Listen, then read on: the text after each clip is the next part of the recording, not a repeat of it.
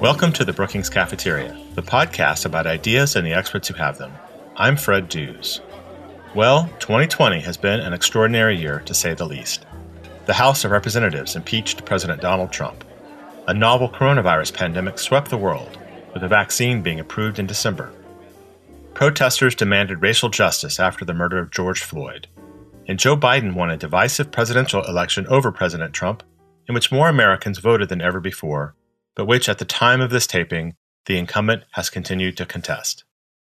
Through it all, Brookings experts offered cogent analysis and solutions related to these major events, and also for a wide range of other important policy issues facing our nation and the world. In 2020, I've had the great opportunity to host on the Brookings Cafeteria over 100 experts and almost 70 episodes on many of these policy areas. And today, I'm pleased to present just a sample of some of the conversations I or guest hosts have had this year. You can follow the Brookings Podcast Network on Twitter @PolicyPodcasts to get information about and links to all our shows, including Dollar and Cents, the Brookings Trade Podcast, The Current, and our Events Podcast. Let's start with a look at COVID-19 and its disparate impacts on women and people of color in the United States. Senior fellow Richard Reeves, in a piece with Tiffany Ford, wrote that the trope is that COVID-19 doesn't discriminate. Turns out it does, as Reeves explained. It was partly a reaction that Tiffany and I had to this line that was going around, which was that the virus doesn't discriminate. And I think the idea behind that was we're all in it together, everyone should do their part. And of course, that's true. But it seemed to us to stand in stark contrast to the way in which the virus was affecting different people very differently. And so to that extent, the virus absolutely does discriminate. It discriminates certainly on the basis of your age. It discriminates on the basis of your health condition. And it also discriminates on the basis of your sex, whether you're male or female. And so there are various ways in which the virus is really differentially affecting people for very different reasons, it has to be said. And so that was something that kind of motivated the work we've done now, both on differences by sex and by race in terms of the way that the COVID-19 pandemic has played out. And I think in some ways it's acted as something like the flash of an X-ray bulb, exposing fractures of one kind or another, vulnerabilities of one kind or another in our society. And so it's been revelatory in that sense. And the question then is, what do we learn from that process and from this very, very difficult time that we're going through that could be useful as we move forward? Of the many grave impacts we've witnessed with the coronavirus pandemic, the damage to the U.S. economy and its workers has been one of the most severe, and in particular, the impact on the U.S. hospitality industry. In a recurring audio segment we call Metro Lens, Tracy Haddon-Lowe, a fellow with the Ann T. and Robert M. Bass Center for Transformative Placemaking at the Brookings Institution, explained how COVID-19 harmed the hospitality industry and its workers. No sector of the economy makes this more obvious than leisure and hospitality. A real vacation cannot occur via Zoom. The hospitality sector relies on group social environments and in-person interaction. So as the pandemic in the U.S. has morphed from a temporary break from normal into a drawn-out struggle to make it, no industry has been more impacted than leisure and hospitality. This sector includes some really big players. The biggest 1% of hospitality businesses, like global hotel chains, make up 39% of the sector's employment. That said, 99% of leisure and hospitality businesses are small, like local arts venues and independent restaurants and bars. And these small businesses still make up the majority of hospitality employment, 61%. These business owners and workers are mostly women and people of color. They own 64% of accommodation and food services businesses. And almost a quarter of hospitality workers are Hispanic or Latino, though they make up less than 18% of the U.S. population. These businesses and workers have been seriously disrupted by pandemic-related shutdowns. The pain has not been spread evenly around the country. Places that are travel destinations and local governments that depend on tourism and events for revenue are taking a hard hit. But so far, the federal government response to balance that out has been majorly inadequate. Just a handful of U.S. metros are highly exposed in the hospitality sector. Beach communities like Atlantic City, Ocean City, Myrtle Beach, and Maui have over a quarter of their workforce in the sector, as does Las Vegas. But of the 121 U.S. counties that have more than a fifth of their workforce in hospitality, 89 are actually in rural areas.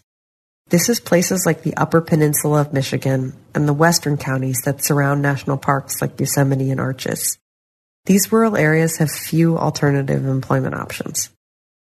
This pandemic isn't easy for anybody, but if we want to come out with a functioning economy, we need to understand that the impacts are far worse for some than others. There are people, businesses, and places struggling, not because they are weak, but because the time when we'll need their strength in our recovery has not yet come. We'll recover faster and stronger if we have a set of policies to carry us all through the next 2 years that includes everyone. The next two voices you'll hear are from scholars whose work puts a sharp focus on the crisis of racial inequity in a range of areas, including the economy, business, neighborhood home values, and criminal justice. In this clip, Andre Perry, a fellow in the Metropolitan Policy Program, and Rashawn Ray, a David M. Rubenstein Fellow in the Governance Studies Program, laid out their case for reparations for Black Americans. In a country where the average white family has about 10 times the amount of wealth as the average Black family, the reparations case is aimed at creating wealth-building opportunities that address key racial disparities in education, housing, and business ownership. Here's Andre Perry, followed by Rashawn Ray. Reparations is owed. It's a moral debt. So part of this is not necessarily what will happen in the future. I'm sure if reparation takes hold and we address the structural inequalities that currently exist, we're not going there right now, but you certainly have to do both. But this is what is owed. This isn't necessarily in earnest of trying to achieve some ultimate goal. This is what is owed. And with that said, I do believe once you cut the check, you provide educational services, you provide housing services, you'll see a raising of the quality of life over time. But for me, this is something we have a moral and financial legal obligation to do, not because we want some outcome, but it's something we should do because it's right. It certainly says we acknowledge that we did an unbelievable harm to millions. This is about atoning for a past wrong. If someone is murdered, and then years later, one of the reasons why we don't have a statute of limitation on murder, and then the person who did that crime is convicted, we don't judge whether or not that's successful based on how well the family of the person who was murdered does. It doesn't work like that. This is about atoning for a past wrong. And again, what's important is that Black Americans are the only group to have been systematically discriminated against by the federal government who have not received reparations. Japanese Americans receive reparations. Native Americans receive reparations.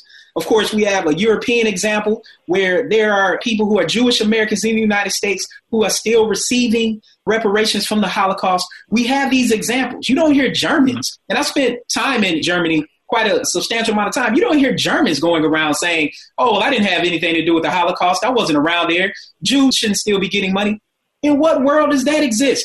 Black Americans are the only group that we use these divisive narratives to try to justify it. And unfortunately, as Andre was saying, that deals on one hand with anti-Blackness, and that also deals with the fact that white supremacy is still firmly embedded in our country. I mean, we see this from the fact that Black men are getting stopped at the entrances of stores for wearing a mask, and white men with KKK hoods are allowed to go in and purchase apples. So we even see how these sort of things play out today, and we have a long pattern of history to try to deal with it.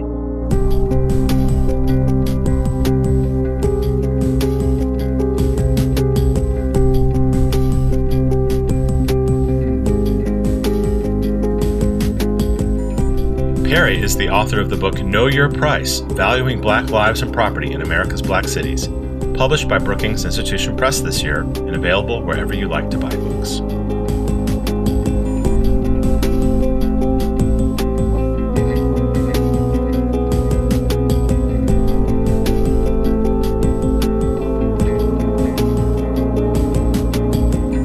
"2020 was a milestone year for many events, most notably for the centennial of the 19th Amendment, which prohibited denying the right of U.S. citizens to vote on account of sex.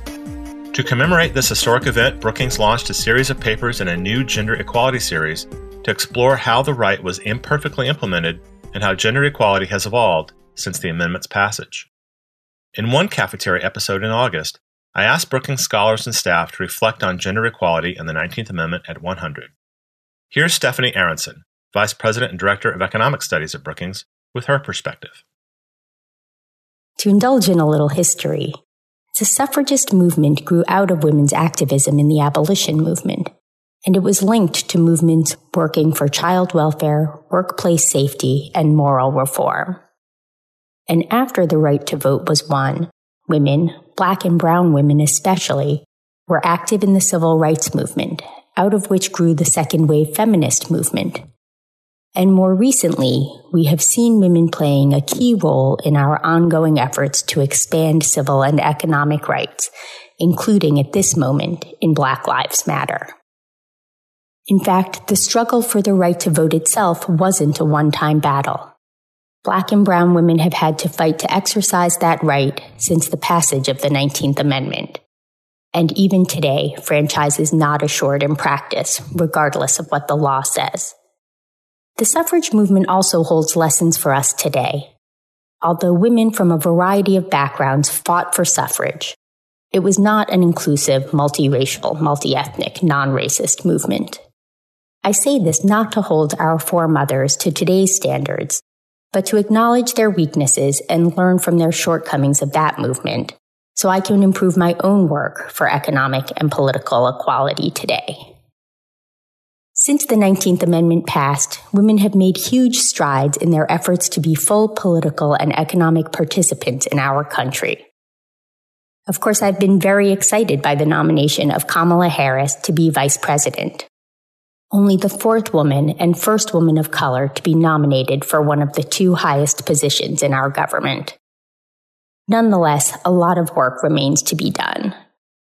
But when I look to a more perfect future, rather than any very specific goals, I think about what I want for both my children, one girl and one boy, and for all children, which is that they can become who they are meant to be, who they want to be, without limitations imposed by their gender, race, ethnicity, sexual orientation, or physical ability.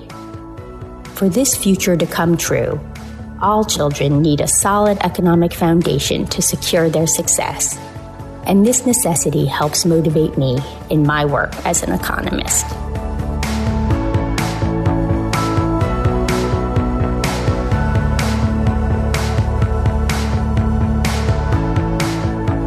Just because the anniversary of the 19th Amendment has passed doesn't mean the issues it raises for gender equality and gender discrimination are settled.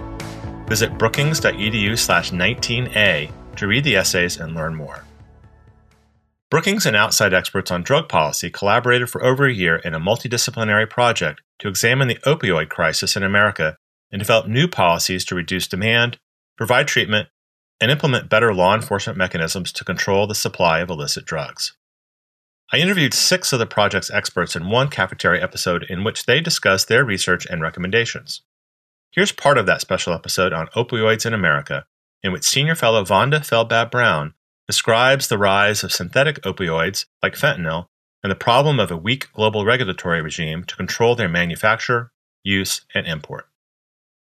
When synthetic opioids started emerging about a decade ago, or started emerging new production techniques that made them very easily producible, the Obama and Trump administration spent a lot of time trying to get China to tighten its regulation. Why was that? Because many of the synthetic opioids would be classified as illegal or illegal without special licensing in the United States, but not in China. So you had several years of effort that focused supply policy on trying to get China to so-called schedule fentanyl and fentanyl analogs. Feldbab-Brown explains that fentanyl has legal uses, including in surgery or intubating COVID-19 patients. Fentanyl requires special licensing for use and import, but China did not have such regulations until very recently. Moreover, there are also many analogs of fentanyl, similar at the molecular level to fentanyl. Many do not have legal uses, but were long unregulated in China. These kind of regulations for a long time did not exist in China, where production was essentially unregulated and law enforcement made no effort to stop sales into the United States, even though they were causing massive devastation in the United States. So in the latter part, both the Obama and Trump administrations spent a lot of effort trying to get China to classify fentanyl and precursor agents for fentanyl in the same way that the United States classifies them, to reduce the amount of production facilities and amount of diversion. That finally happened in April of 2019, where China announced it was now doing what the United States has wanted. Of so many great moments in the Brookings Cafeteria this year, one of them was being part of a production team on a special 5-part podcast series we called Our Nation of Immigrants. In the series, Senior Fellow John Hudak explored the facts and tackled the myths that underpin the immigration policy debate. Along the way, he spoke with a range of people who shared their insights and experiences on the issues, including elected leaders at the national, state, and local levels, immigrants and children of immigrants, policy experts, and advocates for better immigration policy. And he discovered significant common ground on which to craft a smarter immigration policy. The clip you're about to hear comes from Yaneli Llamas, then a student at the University of Nevada, Las Vegas, who shared her experience of being the daughter of undocumented immigrants and her fear about what would happen to her and her younger brothers if their parents had been deported. It's definitely very scary hearing all of the rhetoric surrounding immigration. Again, on Twitter, I saw a tweet. I can't remember who wrote it, but it did say, if immigrants just come here for handouts, why does ICE always raid workplaces? And while that's funny, it's also scary to think that your parents could go to work one day and not come back. I am the oldest of 3 siblings. Both of my brothers are still teenagers. One of my brothers is in middle school. The other one is 16. He's a junior in high school. When all of the ICE raids were happening, I was already developing a plan. What would I do if my parents were deported? I am 22 years old. I am a full-time student, and I'm doing my best to work as much as I can, but I don't make enough to make a mortgage payment. I don't make enough to support myself and 2 teenage boys. So I've gotten as far as I have because my family has been very supportive of education, but had my parents been deported, I would have to give it all up. I'm in the honors college. As I mentioned, I got a pretty good LSAT score. I have a near perfect GPA, and I'll be going to law school on a full ride. I would have had to give all of that up. I was seriously considering dropping out of school and getting a full-time job should my parents be deported, which, looking back now, it was a very scary time. But at the time, I just thought this is what needed to be done. Because to uproot them, I mean, what else would have been left for us? We could, go to Mexico with my parents, which I don't see what good that would have done anyone because my brothers can't even speak Spanish very well. On top of that, they haven't graduated high school, so they would essentially be going to another country without any credentials. I just don't see a future for them, especially when they've built all of their lives here. They would be going to a country where they can't even communicate very well.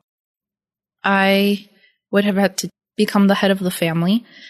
Again, I'm glad that those worries are behind me because my parents are legal residents now, and it's a significant weight that has been lifted off my shoulders, but this is something that has only happened 3 months ago. So before 3 months ago, it was sitting down with my parents when all of the ICE raids were happening and they were all over Twitter. I literally sat my parents and my brothers down and I said to them, these are your rights. Don't open the door to any strangers. Don't answer any questions. If anyone comes to the door, call me and I will figure things out. Luckily, I have made some connections in like the criminal justice faculty. I know a few lawyers. So I was already making a contingency plan. But I think, what about all the people that don't have those connections that literally would not know what to do if their parents just didn't come home one day? I wouldn't really know what to do if my parents didn't come home one day. Would I move with my family in California? Would I stay here?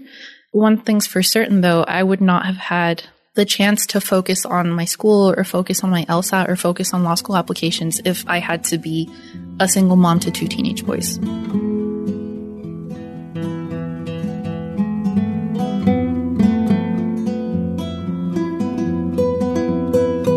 You can download and listen to all the episodes in Our Nation of Immigrants podcast series at brookings.edu/immigration podcast. The research of Brookings scholars spans not only policy challenges here in the United States, but across the globe as well. Every January for the past 9 years, the Africa Growth Initiative at Brookings has released a multi-author report that aims to help policymakers and Africa watchers stay ahead of the trends and developments impacting the continent. At the start of 2020, I interviewed then AGI Director Brahima Sangafoa Coulibaly about the 2020 report, which focused on challenges and opportunities for Africa's next decade. The report notes that never before has Africa been better primed for trade, investment, and mutually beneficial partnerships. What, I asked, are some of the factors in Africa right now that are making this possible? Right, so I think the first factor to note really is the overall economic environment is very positive. We've seen economic growth that's been really strong. You go back to, say, the year 2000, and you look at projections, say, through 2024, you would have had like 1/3 of the African countries growing at a rate of 5% or higher. So that's a quarter century of really solid economic growth. Going into the next 5 years, 7 of the 10 fastest growing world economies will be on the continent. So that's a very positive macroeconomic environment. But we're also seeing a lot of improvements in terms of governance. We're seeing improvement in business environments. It's very often you will see most African countries, you will notice that the top 10 best performers in terms of doing business tended to be on the African continent, half of those top 10 performers. You also notice that there's a lot of enthusiasm and progress toward regional integration, where now they're going to knock down barriers to trade and then facilitate free movement of people as well as the transport linkages. So all of that provides really catalyst for Africa again to tap into its potential. Coulibaly recently became Vice President and Director of the Global Economy and Development Program at Brookings. I look forward to interviewing the new Director of the Africa Growth Initiative, Aloysius Uche Ordu, about the 2021 edition of Foresight Africa in the new year. Continuing the focus on global issues, I had another wonderful collaboration on a special episode featuring a range of voices. This time it was with Patrick Hanahan and Jenny Perlman-Robinson from the Center for Universal Education, one of the leading policy centers focused on universal quality education around the developing world. Hanahan is director of the Millions Learning Project, and he interviewed 6 education leaders from around the world who are part of the real-time scaling labs that collaborate with the center. Perlman-Robinson is a senior fellow in the center and is co-author of the Millions Learning Report. In this clip from the special episode, she explains what the real-time scaling labs are all about. During research conducted for the Millions Learning Report, we had the chance to meet with many education leaders around the world. Policymakers, NGO and community leaders, and many others. Despite coming from different parts of the world, these education leaders shared several scaling-related challenges.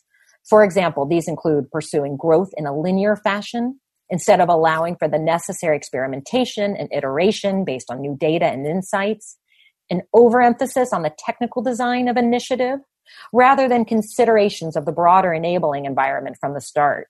And finally, a feeling of working in isolation. These education leaders expressed that they wanted more opportunities to exchange insights and lessons learned with others working on similar scaling-related endeavors in education. Based on these insights, we at the Center for Universal Education began looking into how we might create a participatory action research approach that responded to these shared challenges and provided a structured space for collective learning and peer-to-peer engagement among key stakeholders as the scaling process unfolds in real time. This was how the idea of the real-time scaling labs came about. The scaling labs have been operating for about 2 years, and we're continuing to learn about scaling together with lab partners in several locations around the world. The ultimate goal is to support these initiatives as they scale, while simultaneously sharing deeper insights and lessons as to how policymakers, civil society, and the private sector can most effectively work together to bring about large-scale transformation in the quality of children's learning and development. Real-time scaling labs are currently operating in Botswana, Cote d'Ivoire, Jordan, the Philippines, and Tanzania, with a new lab being explored that spans 3 countries in the Middle East. The approach is also being adapted as we work with a new set of partners that are part of the knowledge and innovation exchange. which is a joint endeavor between the Global Partnership for Education and Canada's International Development Research Centre. This past June, I published a report along with you, Patrick, and our colleague Molly Curtis, detailing emerging findings and key insights from the initial work of the Real-Time Scaling Lab.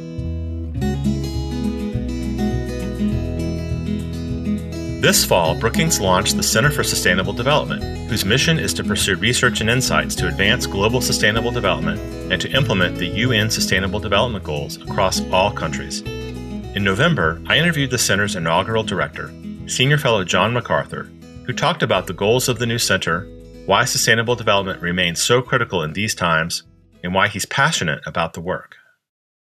I've gone through my own journey on this over the past several years, and I remember the first time someone told me in 2012, there was an intergovernmental agreement to set these things called the Sustainable Development Goals. And I remember in a very cheeky way, I was talking to a senior official at the time, and I said, I love sustainable development. I just don't know what it means. And so I've spent a lot of time thinking through what it means, and the international policy debates have really come a long ways to define what it means. Let me give you what's like the big picture conceptual answer, and then a little more of what would be the jargon, and then third, how I would boil it down.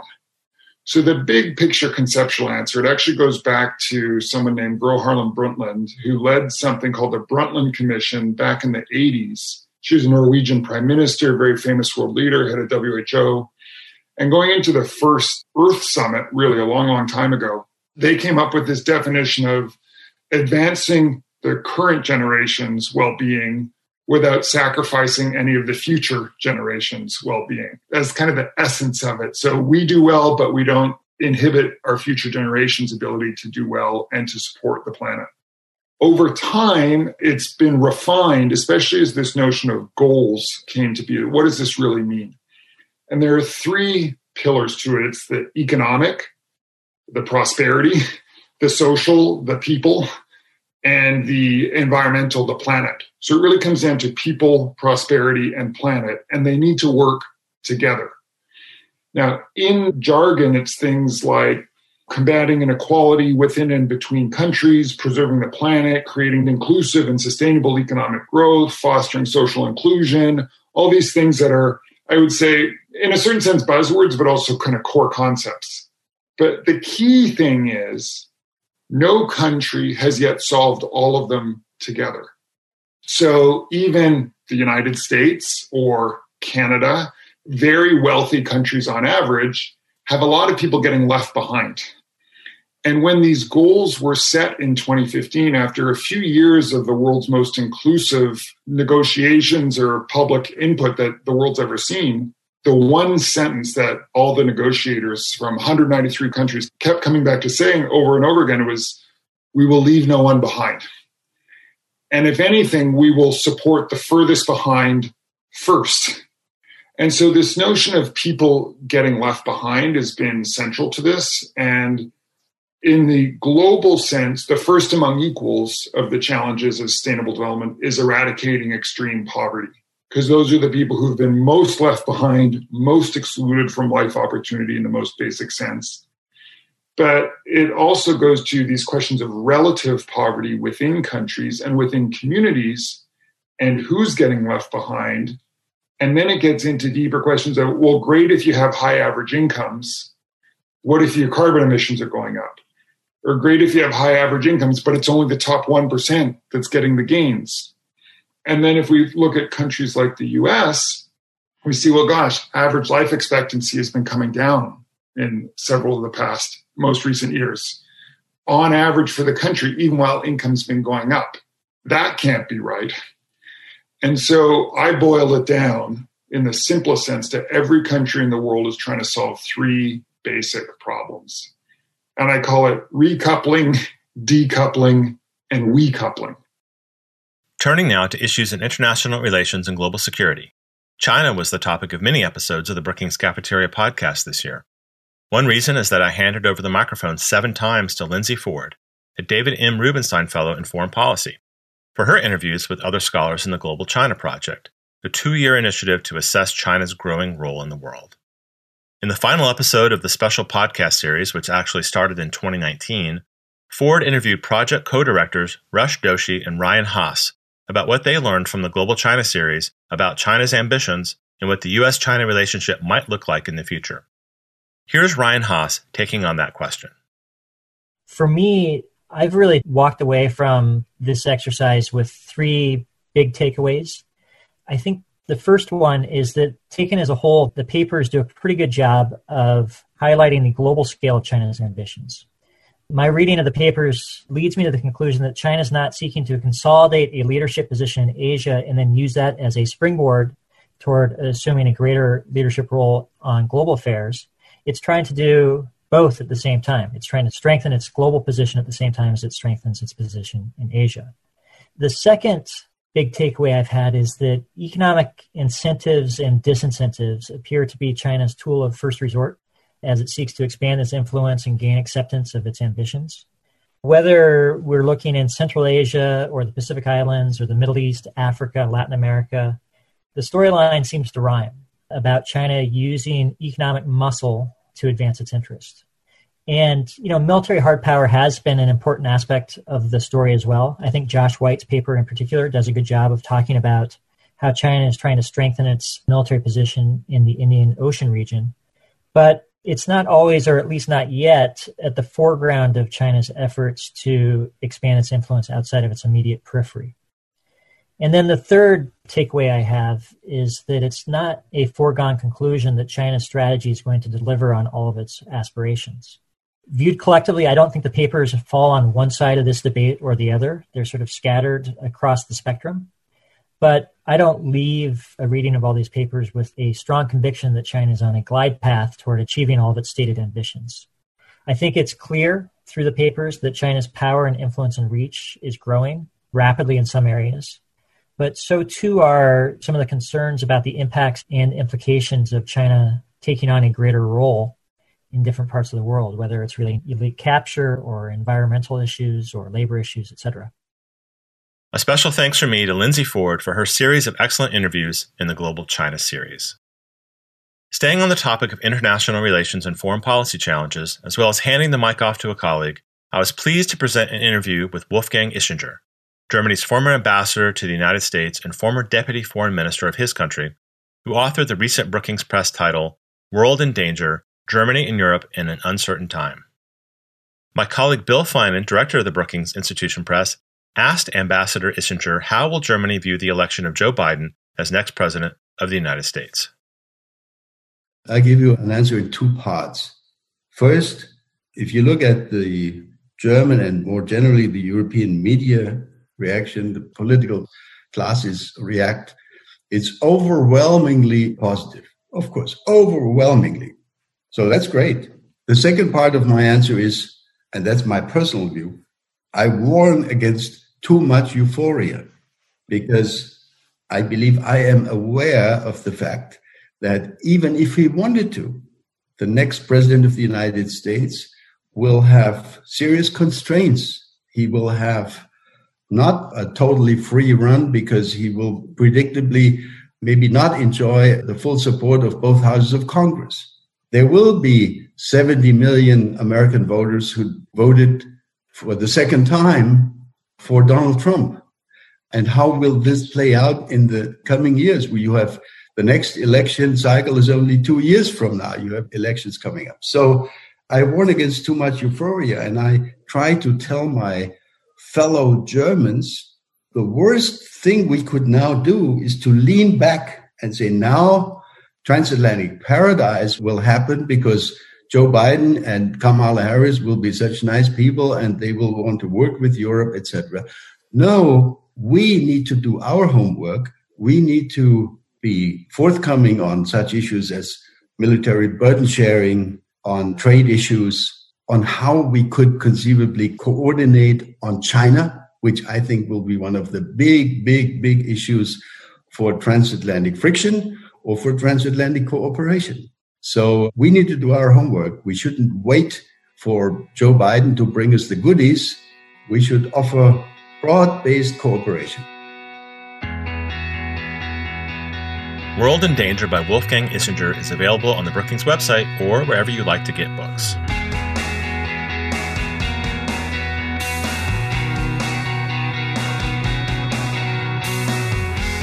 It's said you should save the best for last. I think all of the Brookings Cafeteria interview clips I've included in this episode are terrific, so I won't say this final clip is the best, but I also won't say it isn't.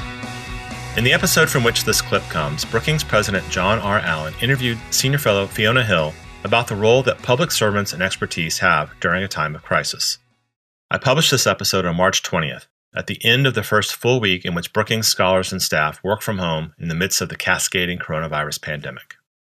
Fiona Hill served as Deputy Assistant to the President of the United States and Senior Director for European and Russian Affairs on the National Security Council from 2017 to 2019.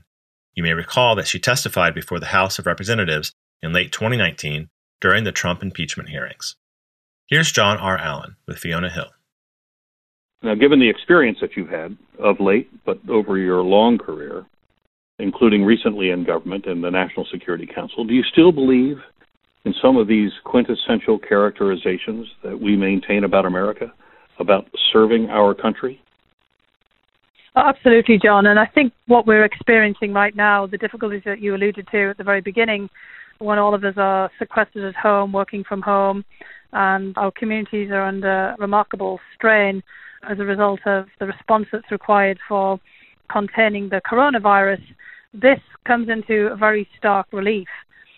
We are seeing now how much independent analysis, data-driven information, and frankly, long experience and deep expertise in dealing with epidemics and with infectious disease is essential at this moment. We've seen Dr. Fauci and many of his colleagues standing up beside the president and appearing on our TV screens on a regular basis and providing the information that they know, also providing it in an unvarnished manner, explaining what they don't know, which is equally important at a time like this, and how much they need everyone else to pull behind them to respond. And that's, to me, what America has always been about as well, which is communal response, communities stepping up.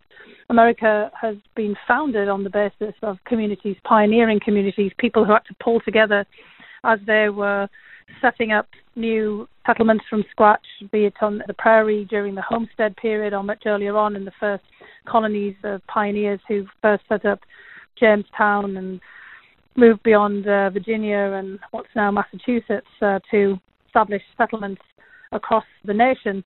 They all required a great deal of communal effort of individuals, for sure, establishing themselves, but people who knew that their survival over the longer term depended on close cooperation, and people's experience as they built it up about dealing with a new environment and what they learned about this. And for me, what's always been extraordinarily important about America is this idea that people could pull together to build something new. America, for so many people outside, has been a beacon of hope and inspiration, of technological innovation, and of this idea of rugged individualism coming together in new communities that were really forging ahead in quite difficult circumstances.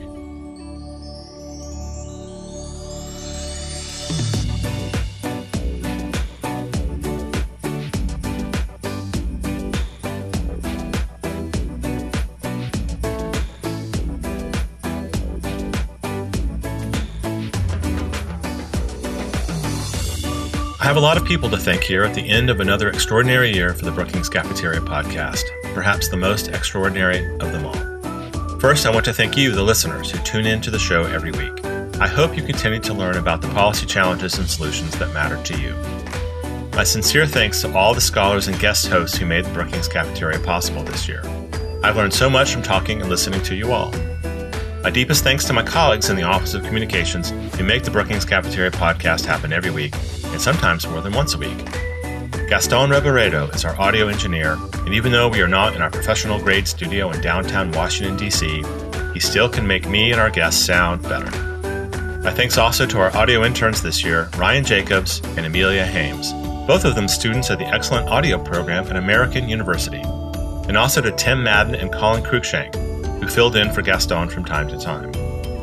Also, thank you to my colleagues in communications whose collaboration makes podcasting happen, including Chris McKenna, Adriana Pita, Marie Wilkin, and Brookings Press Director Bill Finan, who does the book interviews. And much thanks to our communications intern this fall, Olivia Tran, who worked with me on this episode and on other projects. And finally, my thanks to Camila Ramirez, who leads the podcasting team at Brookings, and to Andrea Risotto and Emily Horn for their leadership of communications this year. The Brookings Cafeteria is brought to you by the Brookings Podcast Network, which also produces Dollar and Cents, The Current, and our events podcasts. Email questions or comments to me at bcp@brookings.edu. If you have a question for a scholar, include an audio file and I'll play it and the answer on the air. Follow us on Twitter @PolicyPodcasts. You can listen to the Brookings Cafeteria in all the usual places. Visit us online at brookings.edu. Happy New Year. May 2021 be better in every way. I'm Fred Dews.